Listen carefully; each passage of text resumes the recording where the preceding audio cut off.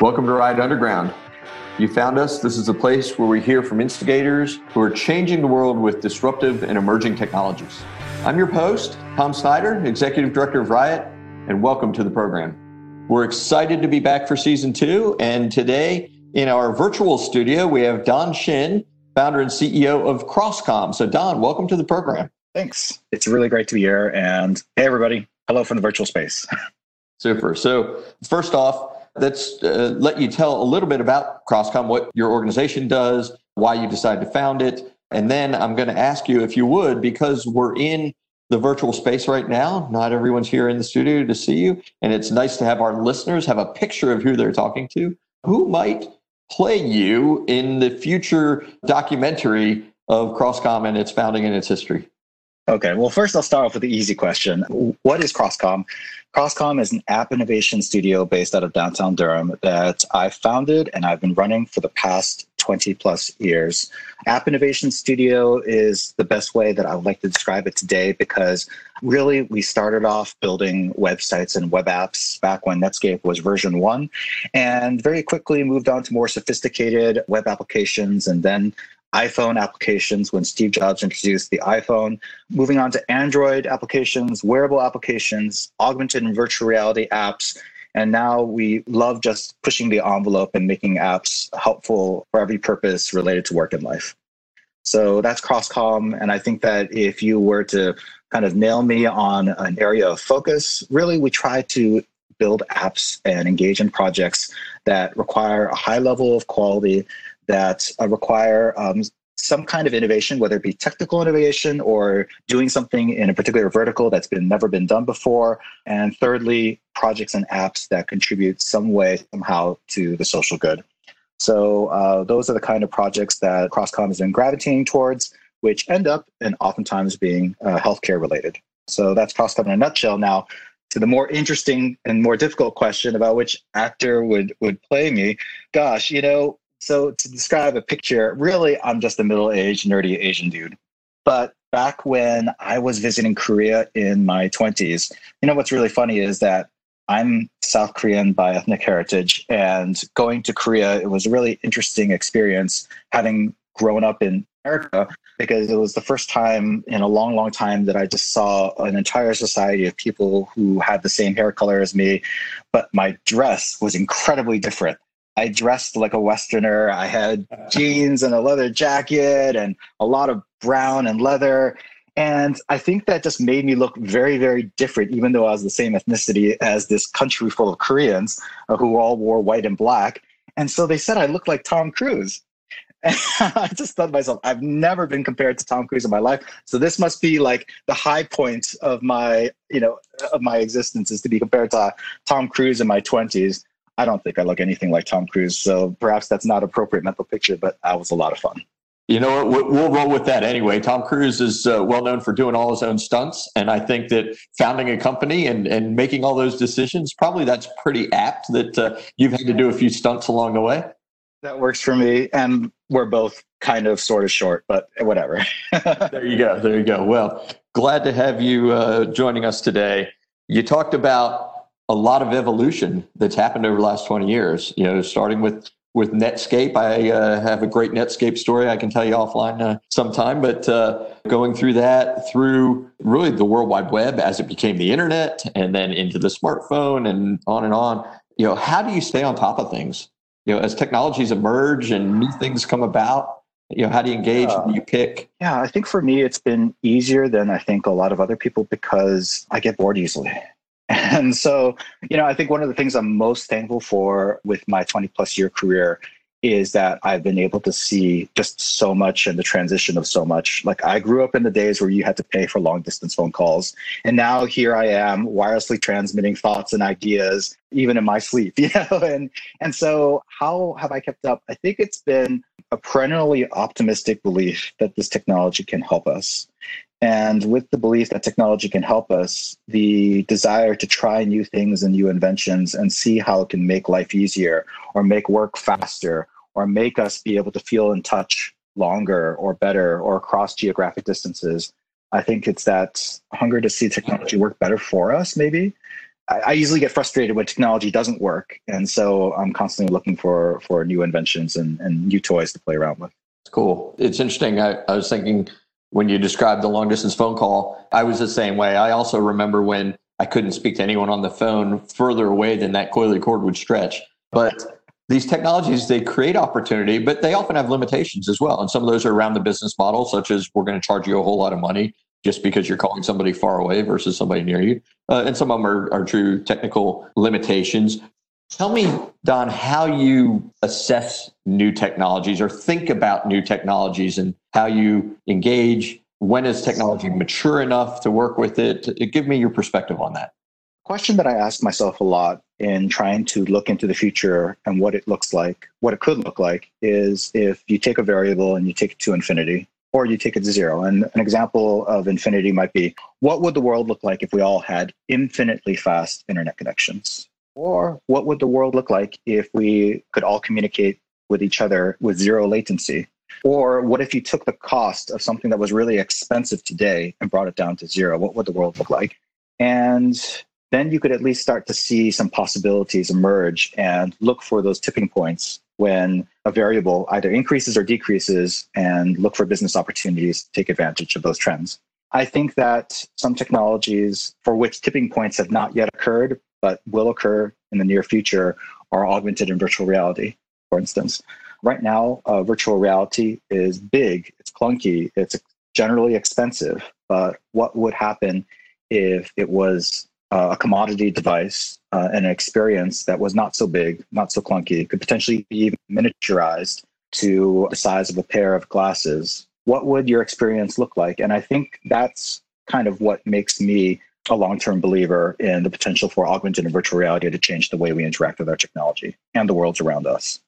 The good news, I think, is that there are some technologies that are making these big steps. For example, 5G is taking what at one time we thought was as much broadband as we ever needed in 4G LTE to another level of magnitude in terms of data speeds. That will feel like we've reached infinite bandwidth. Now, once we've saturated that market, there will be, I don't know if we'll call it 6G or not, but there will be additional evolutions. I think another area in the IoT space that's pretty interesting is around energy harvesting and making energy neutral systems that can run persistently, for example, wearables for healthcare and so on. So it's a really interesting perspective that you bring in thinking about the what ifs and the possibles. Crosscom obviously needs to have economically viable projects and things. How do you help customers to decide, am I an early adopter? Do I wait for mainstream? Am I a laggard? I guess you probably don't have many laggards, but help us walk through how you help those customer decisions. Yeah, I think that it starts with a discussion around tipping points. And when a technology starts to become accessible enough to be utilized by our client or business or organization. And tipping points can often look like economic tipping points. Like, if I adopt this technology, is it going to be cost affordable enough for me to make an ROI? Sometimes it could look like practical tipping points, but it's understanding where the trends of things are going. Is the cost going down on a gradual level? Is the miniaturization happening at a particular pace?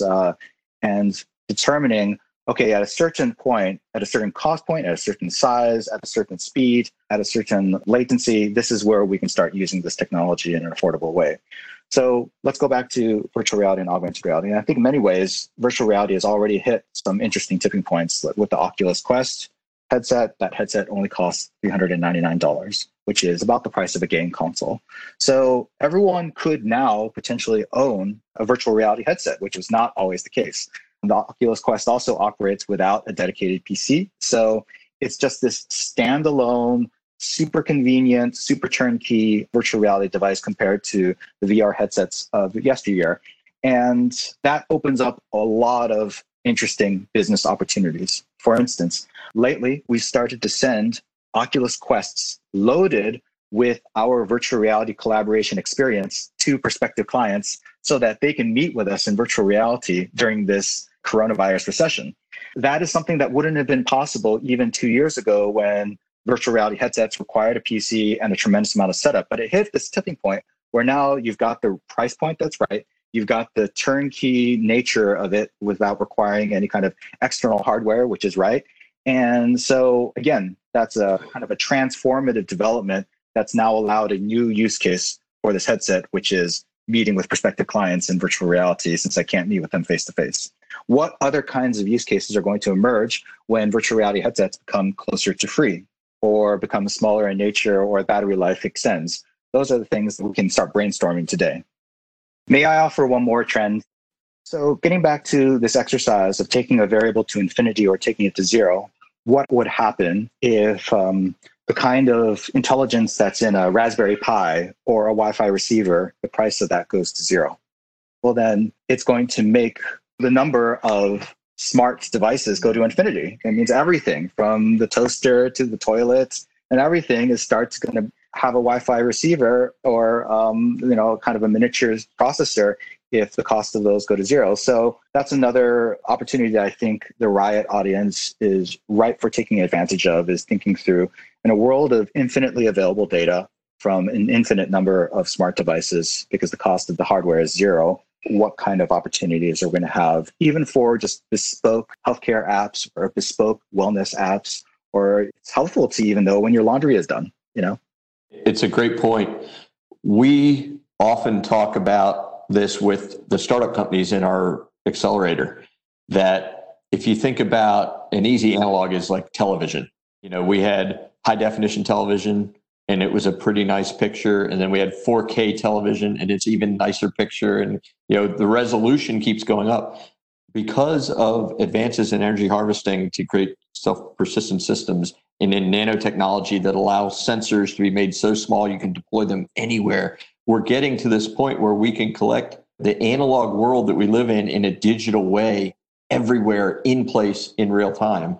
And that level of resolution, and then the fact that you can do analytics and things on top of that, really does create massive opportunity. And I think you're 100% right that the digitizing of data in real time will approach infinity. And if the cost of internet and storage goes to zero, then really the other thing that goes to infinity is the need for analytics of this data, and the need for insights goes to infinity as well. So it's going to be a great opportunities for everyone.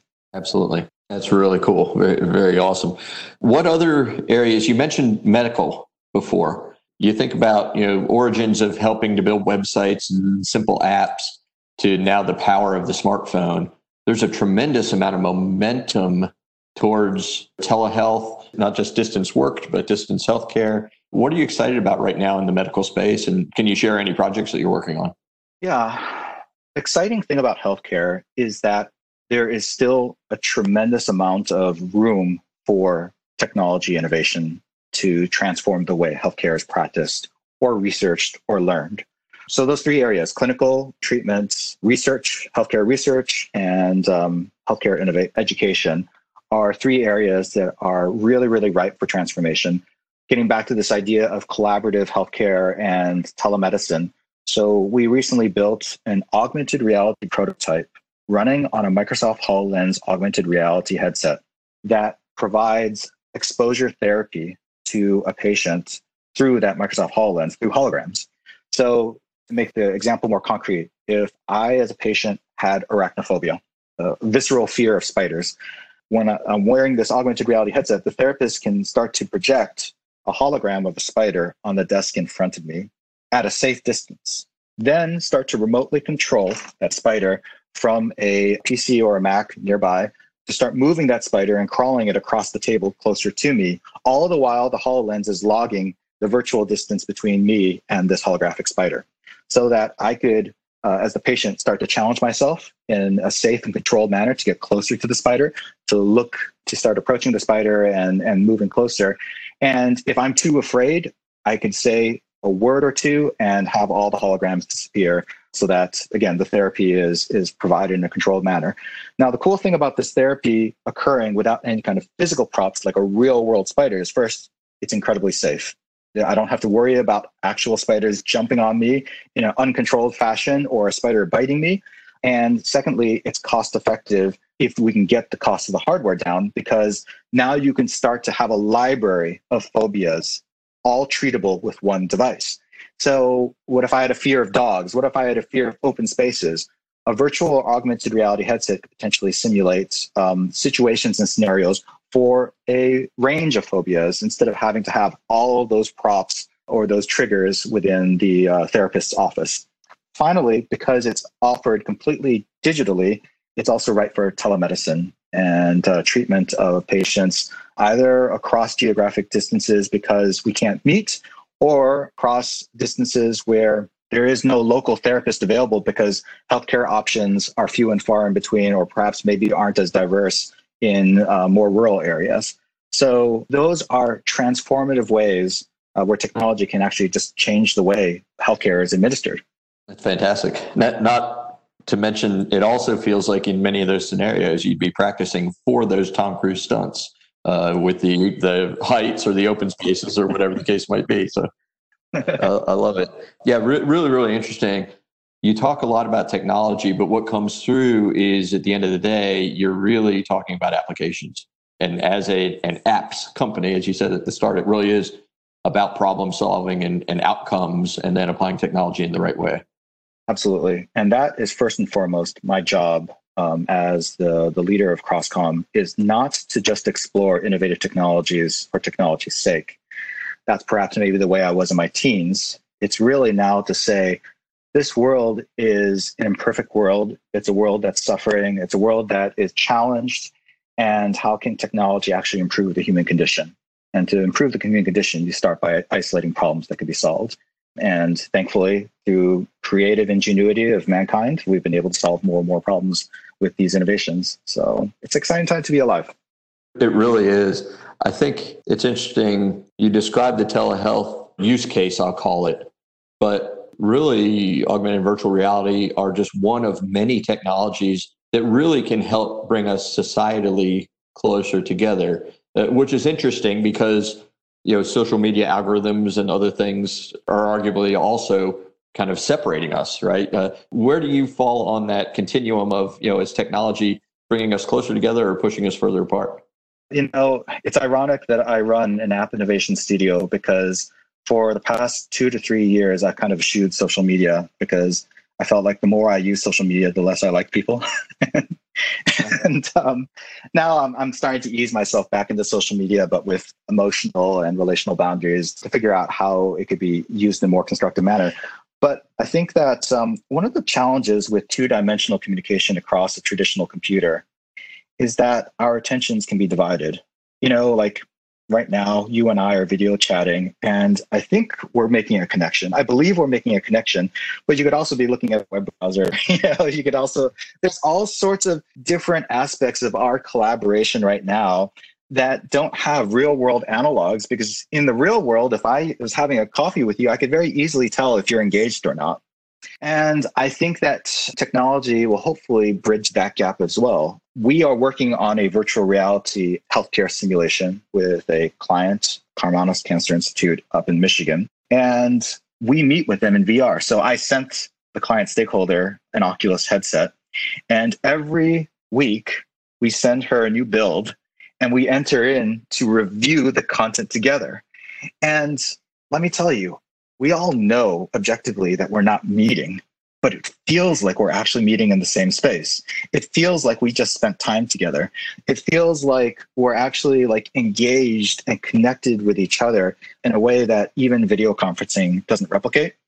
And so, that's an area that I'm really, really excited to see progress, because I think that the connections that we have, they're going to be seen as almost like stopgap measures. Like the video conferencing we have today is going to be seen perhaps maybe as a stopgap measure. And we're going to have more productive, more engaging, and more experiential work meetings, even across distances in the near-term future, I believe. That's great. Help us with a little bit of future casting. Where do you see us in 5 years, 10 years? Which of these technologies do you think will get to infinite performance or to zero latency? So I've talked a lot about virtual reality, but I'm actually much, much more excited about the potential of augmented reality, because the ability to access all the resources that computing and our devices offer us without having to break attention from our everyday surroundings is the promise that augmented reality offers. So I'm really, really excited about augmented reality smart glasses becoming affordable enough that everyone has them, and they're always on, and they're always digesting our environments and offering us assistance. AR traditionally stands for augmented reality, but another way to think of it is assisted reality, where we're currently rooted on our everyday realities, but with the assistance of computers running constantly in the background, offering us hints as to who someone is when you see them, maybe even offering information about their professional background, or perhaps maybe even telling you which way to go down the streets if you're walking along the streets of New York City without having to break attention away from looking for traffic, or even just being able to summon all the facts of Wikipedia at my disposal because the augmented reality assistant knows that I need them at a certain time or in a certain situation. There's going to be a lot more opportunity for artificial intelligence. And I'm not talking about machine learning artificial intelligence, but really just classical artificial intelligence, using judgment to be able to help us in certain scenarios. I think that's going to start to explode, I think, in the next 2 to 3 years. Yeah, that's really exciting.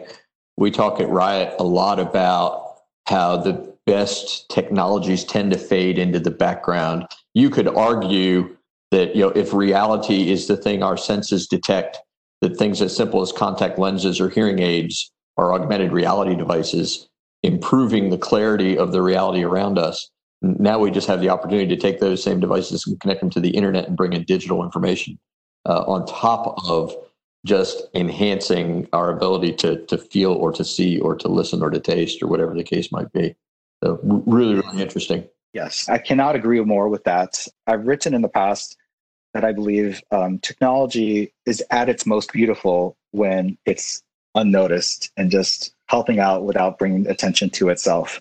A book that was kind of challenged my thoughts on that like a decade ago. It was called The Invisible Computer. And just from the title, you get where it's going, is that as technology becomes more useful and more powerful, it actually kind of lends itself as the invisible assistant in the background. And hopefully we become more human. Hopefully, yes. Well, I know with all the good work happening at CrossCom, you're at least helping to nudge us in the right direction. So thank you very much for being on the program. We've enjoyed having you. How can folks find you if they hope to become a client, maybe get one of those Oculus headsets? The easiest way to get in touch with CrossCom would be through our website, CrossCom.com, CrossCom with 2 M's.com. And there they could see a lot of the things that we're not only have done in the past, but if you sign up for our newsletter, you also get interesting updates on some of the experiments and interesting ways we're trying to push the envelope going forward as well.